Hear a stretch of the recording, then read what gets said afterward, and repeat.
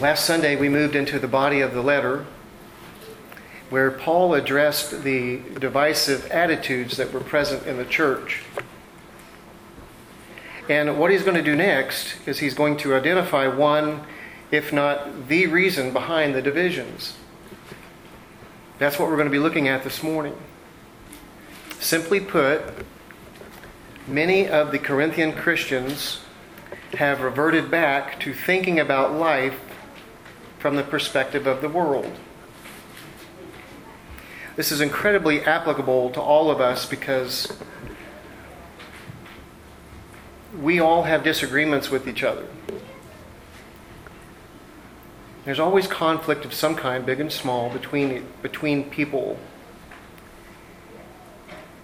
And so whether this is a division in the church, or it's at work, it's at home, it's between you and another person, it has everything to do with that. God does not want us to be divided, especially among believers. And divided among lost folks, we want to make sure that we're not the ones who did that. We're not the offending party. And we've done everything we possibly can to make those amends so that communication is there. We're the best thing that's ever happened to a lost person. And if we do something to sever that communication, whether they did or you did, who cares? But when that communication is lost, that avenue between you to them, with God working through you, is closed. And so divisions are very important for us to pay attention to because all of us experience them or participate in them at different times in our lives.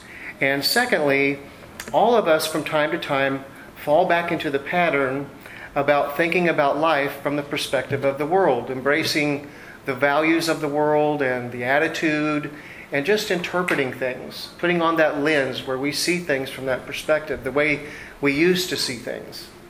And so Christians have this problem, and this is what we're going to be looking at this morning. The section is a bit long. It is in chapter 1, it begins in verse 17, and it goes all the way to the end of chapter 2. And in this section, although what we are talking about is the underlying reason for the divisions in the Corinthian church, although that is what we're actually talking about, at no point in this entire section does Paul just come right out and explicitly state, this is the reason. He doesn't do that. He's not going to do that until chapter 3. And so while we are studying this, we want to keep that in mind, that Paul is talking about a problem within the church. And it can get lost in the shuffle because so much about what we're going to be reading here is a contrast between God's wisdom and the world's wisdom. And so if we just concentrate on that, we can forget that what Paul's talking about is the church, Christians, have fallen into a place where they are interpreting life with the world's wisdom. So this is very important for us to remember. Now, like I said, this is a big section. It goes from verse 17 in chapter 1 all the way to the end of chapter 2. And we will read it in parts here this morning, hopefully.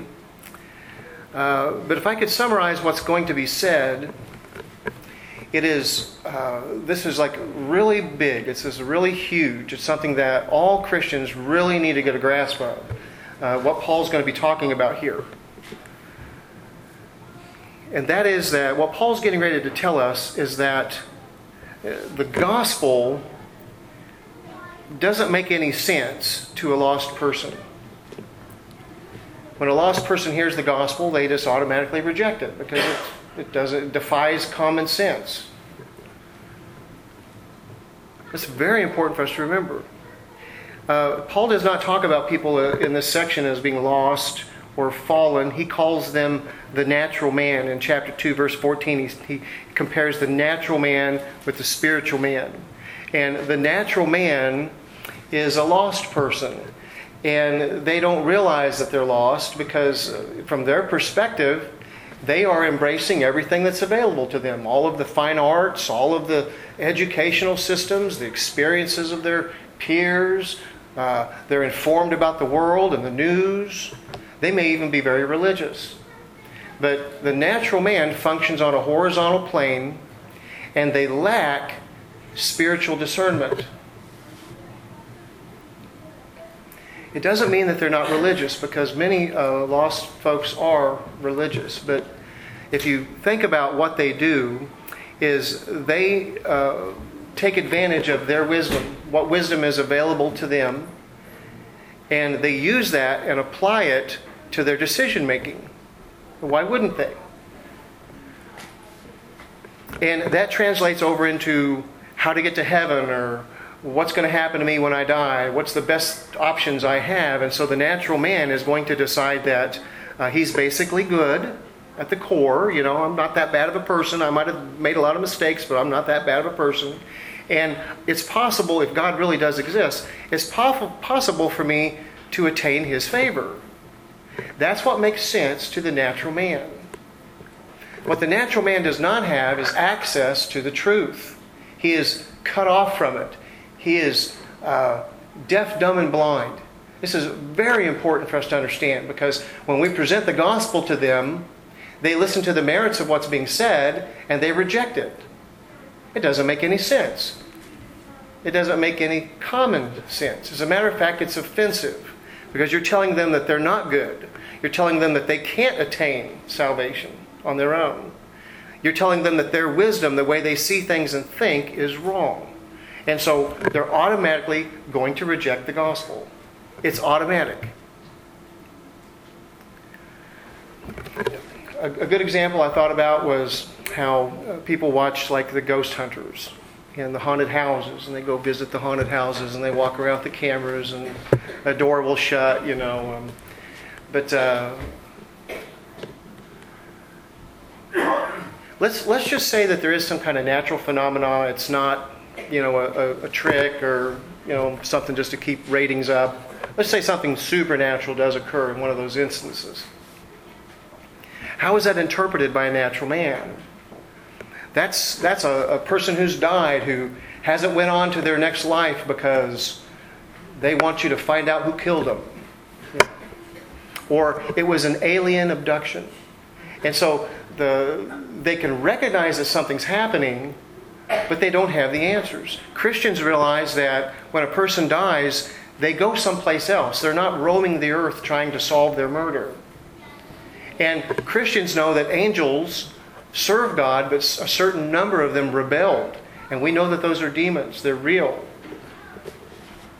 Christians have spiritual discernment. It's something that the world does not have. And all you have to do is watch people talk about a seance or ghost hunters or the ghost whisperer or whatever, and you can see that they are clueless.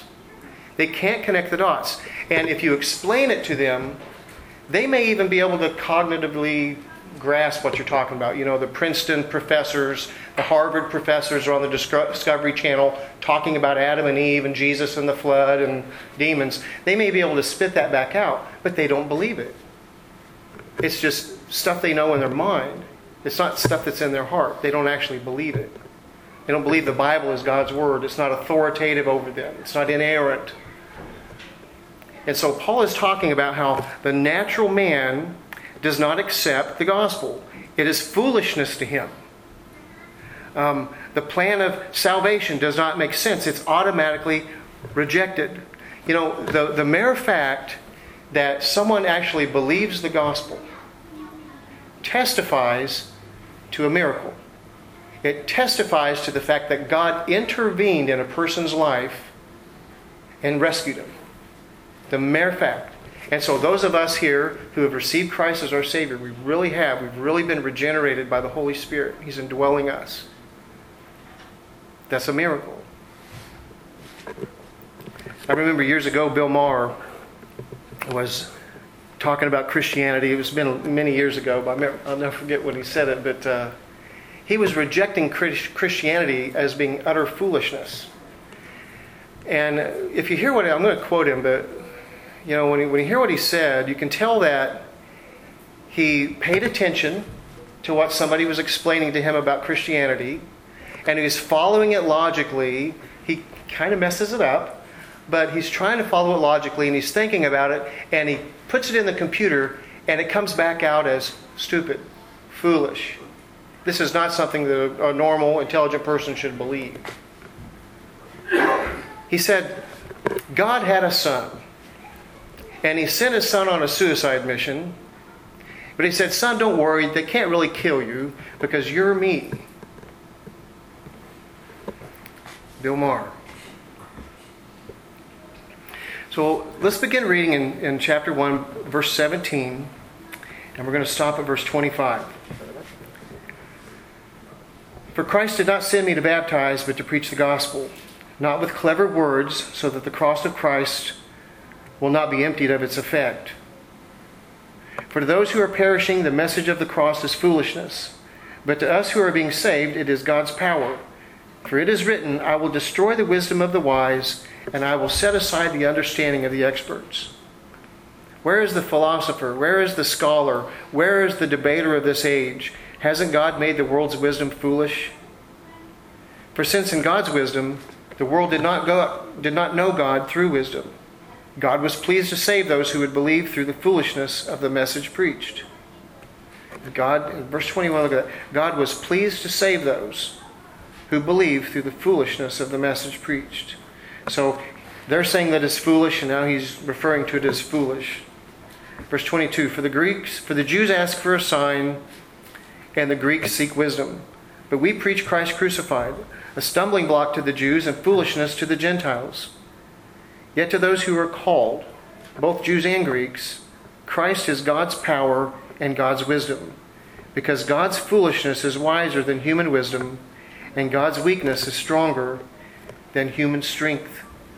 I was going to put that up so you can see the entire passage. There you go. So that's what we'll be looking at this morning.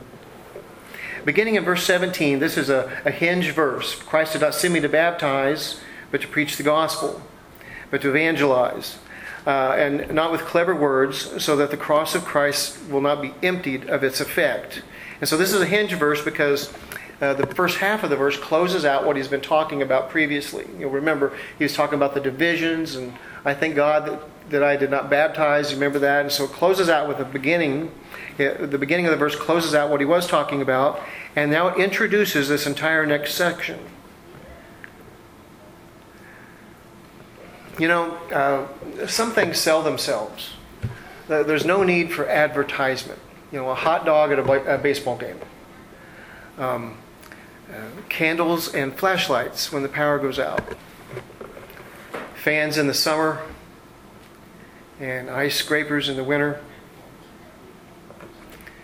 They don't have to advertise those things. And so you would think that when God designed the gospel, He would make it in such a way that it was an easy sell. That when someone heard it, they would automatically raise their hand, I'll take 2, please. But He did just the opposite. He has presented the gospel to a lost world in a fashion that the lost world rejects it. If Jesus was an advertiser, you would fire him because he's selling a product that everyone automatically rejects. Your nature automatically rejects the gospel. This is so important for us as Christians to understand because we are around people who are thinking differently than we are. They have a different value system. They don't see it the same way.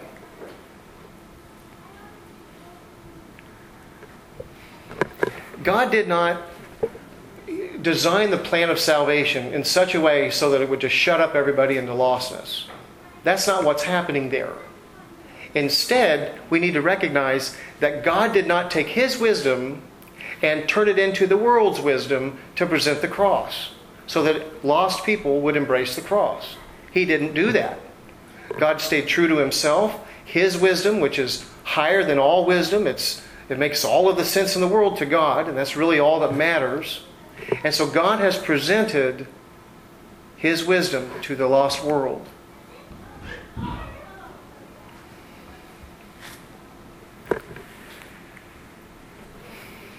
That's why the gospel is offensive.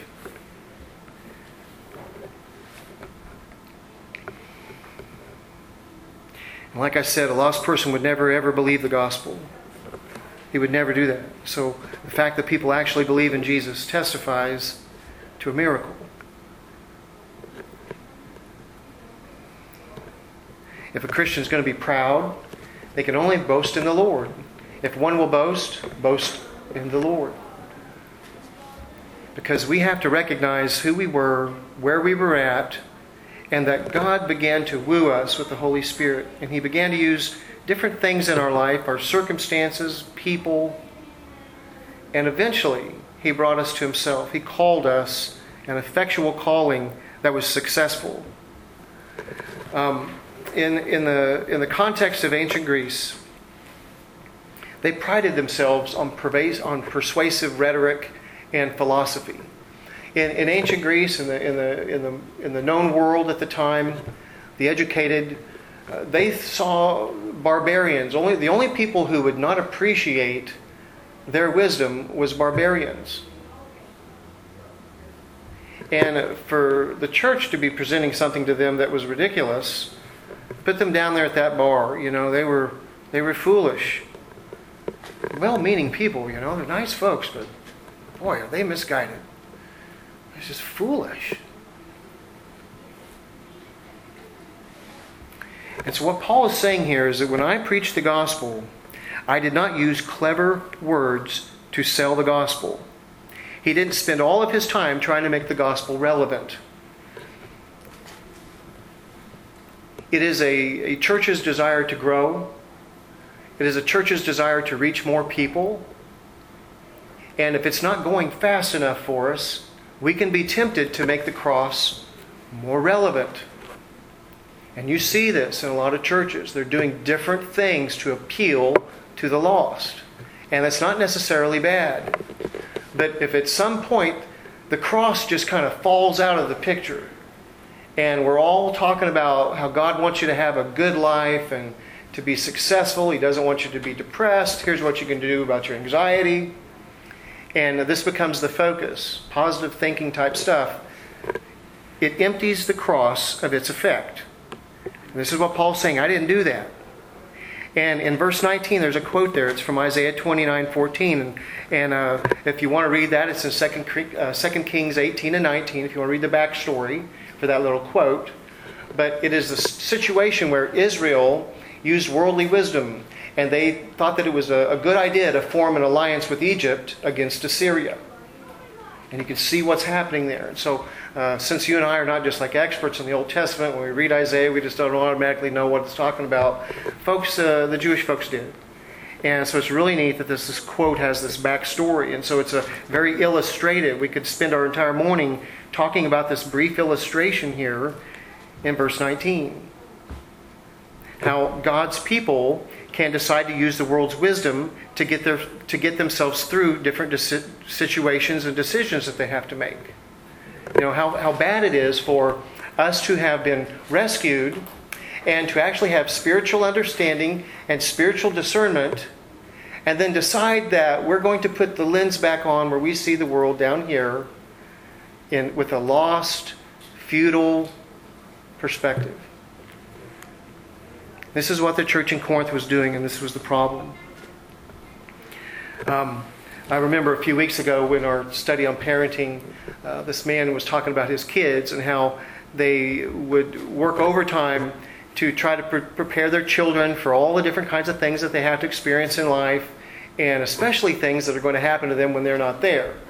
And so, the ice cream truck comes, and what are you going to do? What are you going to do, honey? Because this child had an allergic reaction to peanuts. So they wanted to make sure that when they bought the ice cream, it did not have any peanuts. And they drilled this into their child's head over and over and over again. And the ice cream truck comes, and so it's time for the little kid to run out and get the ice cream. And mom stops and says, hey, wait a minute. What are you going to do if the man in the ice cream truck actually asks you to step inside the truck with him? What are you going to do there? And the child says, Mom, I'm going to make sure the ice cream doesn't have any peanuts. So you can see that the child had some things going, but completely missed the point. And so this is the situation for the natural man. They're using their wisdom. It looks like it makes perfect sense to them, but they don't get it. This is the problem that they have. And so it goes on here to say that the Jews ask for signs and the Greeks seek wisdom, there in verse 22. And the Jews gave very little attention or value to speculative thought. it was kind of worthless to them to have this circular reasoning where you never arrive at any definitive conclusions. It's all just philosophy. Maybe it's this, maybe it's that, and let's hear the latest guy and his latest idea. But they enjoyed that. And they prided themselves over it. So to the Jewish people, that was ridiculous. That was a waste of time. They wanted facts. They knew that when God showed up, it was mighty and powerful, and there was no mistaking it whatsoever. And so for the Messiah to get nailed to a cross by the Romans, the Messiah, that was just ridiculous. Jesus is obviously not the Messiah. Didn't make any sense. And so to the Jewish people, the majority that didn't receive Christ, the majority, they missed the greatest sign of all. And the Greeks missed the most profound wisdom that they'd ever been exposed to.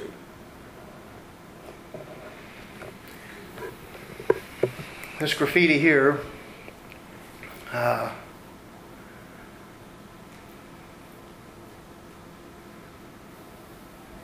is in Rome. It's kind of well known. This is inscribed on a wall in a house. And I'm going to try to read the name of this house. It's called Domus Gelatiana. So let's try to say that. Domus Gelatiana. Anyway, it's a house. And the city of Rome has about 7 hills. And the centermost hill of the city is called the Palatine Hill. And there was all kinds of houses on this hill. This particular house overlooked the circus, Circus Maximus. And at one point, Caligula used it as his imperial palace. So this is a very fancy, beautiful place. It has collapsed now, and it wasn't even discovered until 1857. But on the wall in this room is this picture of a Christian being crucified. And instead of a normal head, he has the head of a donkey. And so the idea is that you would have to be very stupid to be a Christian. The words underneath it are Alexamenos. So that's the man's name that's being crucified as a Christian. We'll get to meet him someday. That's all we have to look at right now, but we will get to meet him someday. But the words underneath are hard to read there, but it says, Alexamenos worships his God.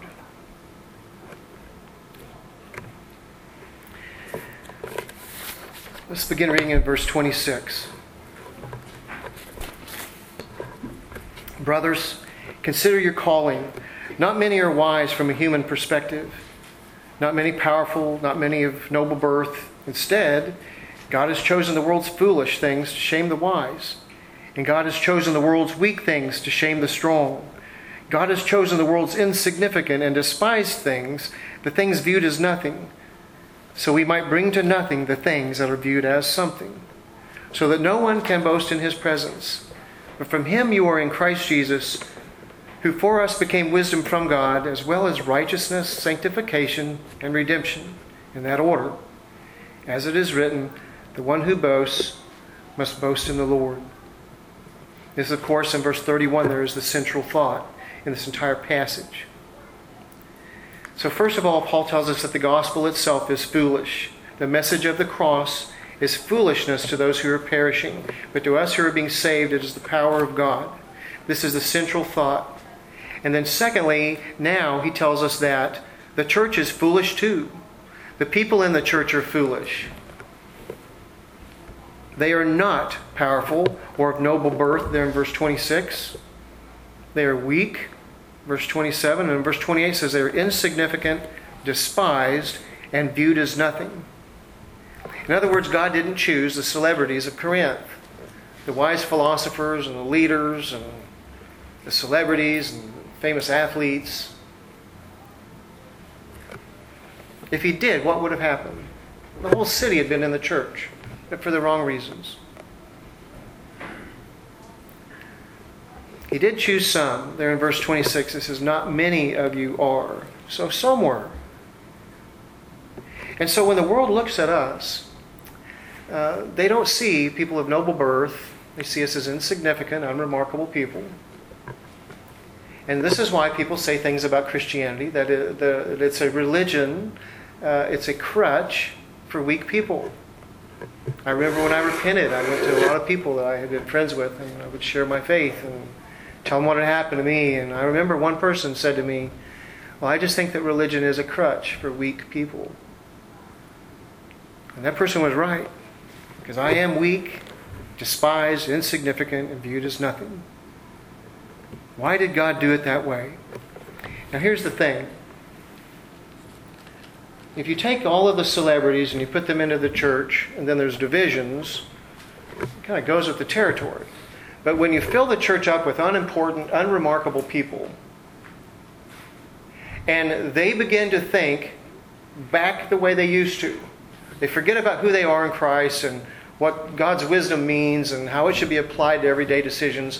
When you have a room full of unimportant people and they begin to think about life from the world's perspective, then very quickly different people are going to promote themselves. And even in a room full of unremarkable people, you end up with divisions. And that is exactly what's happening in the Church of Corinth. It reminds me of a revolution where the poor overthrow the rich, and they get them down in the gutter and they shoot them all. And the oppressors die, but the oppressed become the new oppressors. And so this is exactly what was happening in the church. It's a travesty. It's the opposite of what God wants to see in His little local churches, where He's got this little candlestick and He's walking around and He's evaluating it. And this is God's pride and joy, this little church. He loves us so much. He's so happy about what we're doing and trying to reach a community. So we want to keep it clean and stay on focus. So what this passage so far has done is it's told us that the message of the cross is foolish and that the people are foolish. And finally, Paul is getting ready to tell us that the way he preaches is foolish. It's void of brilliance. It's the brilliance of speech or wisdom. So that the only thing one can do is boast in the Lord. You know, God is like, you remember when you would play kickball or something in school and you'd all stand there and the two best kickball players would be the team captains and they'd get to pick. You know, and you'd be standing there hoping that you weren't the last one picked. And God did it the exact opposite when it comes to picking kickball. Chapter 2, verse 1. When I came to you, brothers, announcing the testimony of God to you, I did not come with brilliance of speech or wisdom. For I determined to know nothing among you except Jesus Christ and Him crucified. And I was with you in weakness and fear and much trembling. My speech and my proclamation were not with persuasive words of wisdom, but with a demonstration of the Spirit and power, so that your faith might not be based on men's wisdom, but on God's power. This is the kicker. What Paul did is he presented the gospel in a simple, straightforward manner, and he depended upon the power of God to convert the souls. It says here, a powerful demonstration by the Spirit, so that your faith might not be based on men's wisdom, but on God's power. I don't know if you can say that, but I can say that when I got saved, it was a powerful demonstration by the Spirit. Especially the people who used to know me. I know my wife can say the same thing.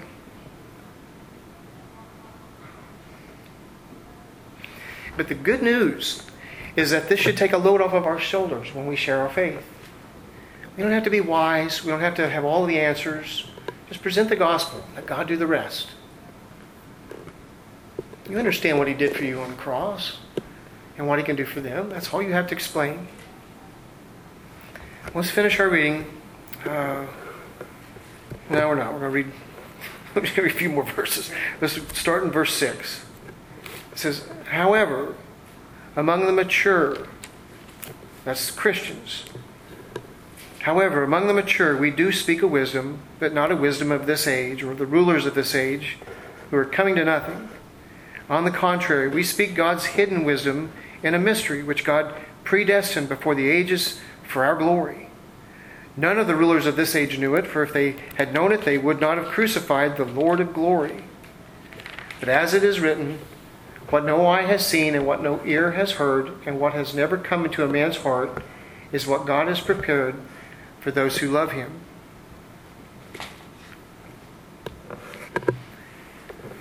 Paul's talking about Christians there, and he's talking about how the wisdom, God's wisdom that we possess, it doesn't mean, let's just be honest about it, doesn't mean that we're always operating with God's wisdom, but it means we have access to it.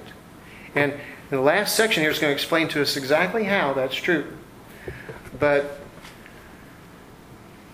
he wants us to realize that this fact that we have spiritual discernment, that we have been born again, regenerated, is an incredible gift. It's a present that God gave to us, and it's a present that God predestined for us a long, long time ago.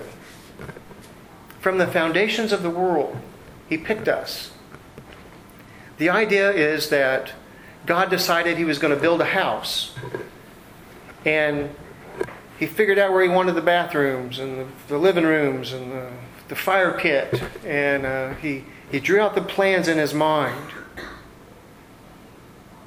That's the house that God foreknows. And then He predestines the house, and He begins to set that plan into motion. He buys the building materials, He lays the foundation, He hires the construction crew. What God has done is He has chosen to use us to help Him build His house. Christians. We're the ones who bring the gospel. And if we decide that we don't want to do the job, that's okay, because God will bypass us, or bypass you, or me, and go to somebody else who will say yes. But He's going to get it done, because God is going to fulfill His good pleasure. In chapter 1, verse 27, God has chosen, He did, God chose what is foolish. In verse 27, God has chosen what is weak. In verse 28, God has chosen what is insignificant. Back up a little bit, verse 21, God was pleased, it pleased Him to save those who believe through the foolishness of the message preached.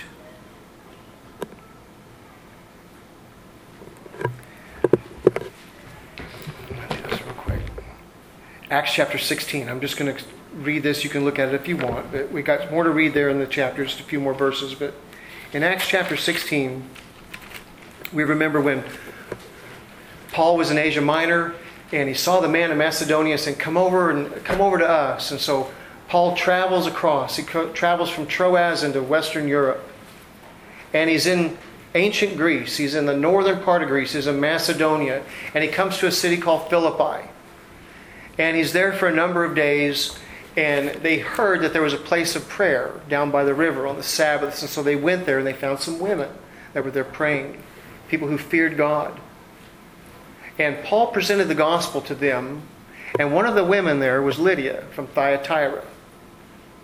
And this shows you what our role is. And God had foreknew and predestined to save Lydia. It was a done deal. But because Paul was willing and able and available to God, God sent him to Philippi. And he preached the gospel to Lydia. And look what happens in chapter 16 of Acts. Make sure I'm in the right book here. Yeah, verse 13, we'll start there. On the Sabbath day, when we went outside the city by the river, where we thought there was a place of prayer, we sat down and spoke to the women gathered there. A woman named Lydia, a dealer in purple cloth from the city of Thyatira, who worshiped God, she was listening. And the Lord opened her heart to pay attention to what was spoken by Paul. This illustrates our role in what God is doing, in intervening in the lives of the natural man. Finally, we're going to look in our last part here at the Holy Spirit, the most important person in this last part of this passage. We find out that what we understand has been revealed to us by the Holy Spirit. We'll begin reading in 10 to the end of the chapter. Now God has revealed to us by the Spirit. For the Spirit searches everything, even the deep things of God. For who among men knows the concerns of a man except the spirit of a man that's in him? In the same way, no one knows the concerns of God except the Spirit of God.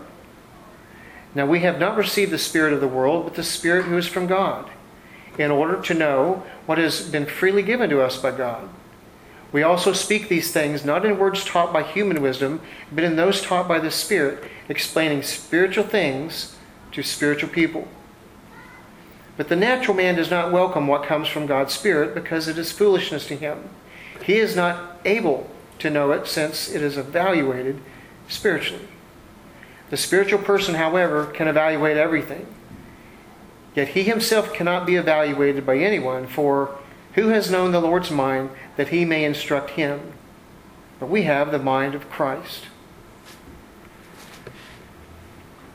Paul is making the point that none of us can know the thoughts of another person.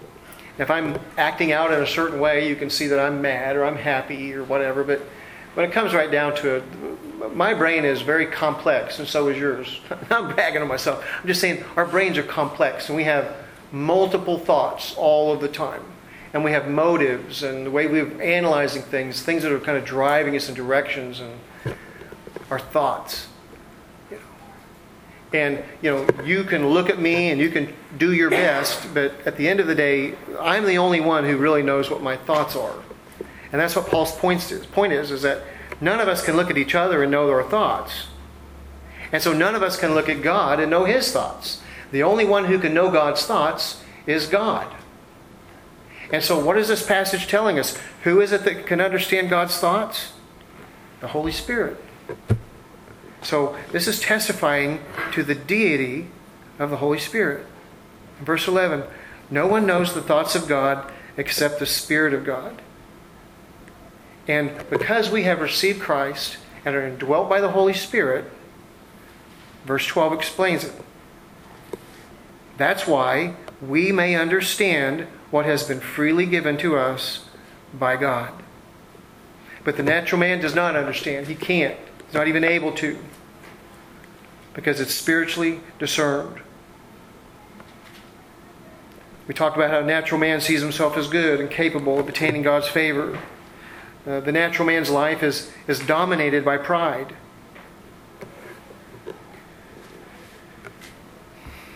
And so Paul's point here is that, you guys are viewed as being unremarkable people, that the gospel's stupid and you're stupid for believing it, and that I'm worthless and of no value because I don't fit into the category of a good speaker. He's saying a natural man is in no position to evaluate God. He is in no position to evaluate the gospel, and a natural man is in no position to evaluate you. Two closing thoughts. Number one, the gospel is not foolish. It's God's wisdom. We believe the gospel. We know it is not foolish. But it's foolish to the natural man because they can't see. Now, our faith is not blind. Just some things. Fulfilled Bible prophecy. In Daniel it talks about, Babylon, Persia, Greece, and Rome. Predicts it. There's tons and tons and tons of Bible prophecy fulfilled. This is a book that was written over 1,500 years, and you can see when this was written, and then when this was fulfilled, this was written, and when this was fulfilled. The Bible is full of fulfilled Bible prophecy. The way the world looks, the flood explains to you and I why the world looks like it does today. The Bible itself proves through progressive revelation that there's one author, that one person wrote this entire book. And this person has apparently lived for 1,500 years, because that's about the amount of time it took for this entire Bible to be written. That proves that God is the author. Creation is designed. And so these are things that we would call evidence. We would say that this is logic. It's logical. But evidence and logic is not going to convert anybody. God has to intervene. And so that brings me to my second closing point, which is that we are commanded to witness. God has chosen us in His decision to rescue those He has called.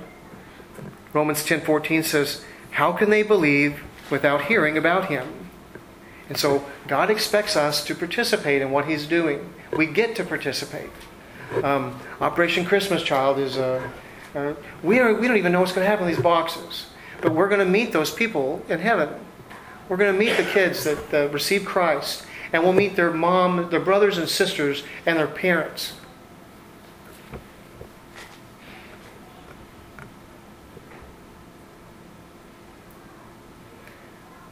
We absolutely know it's true.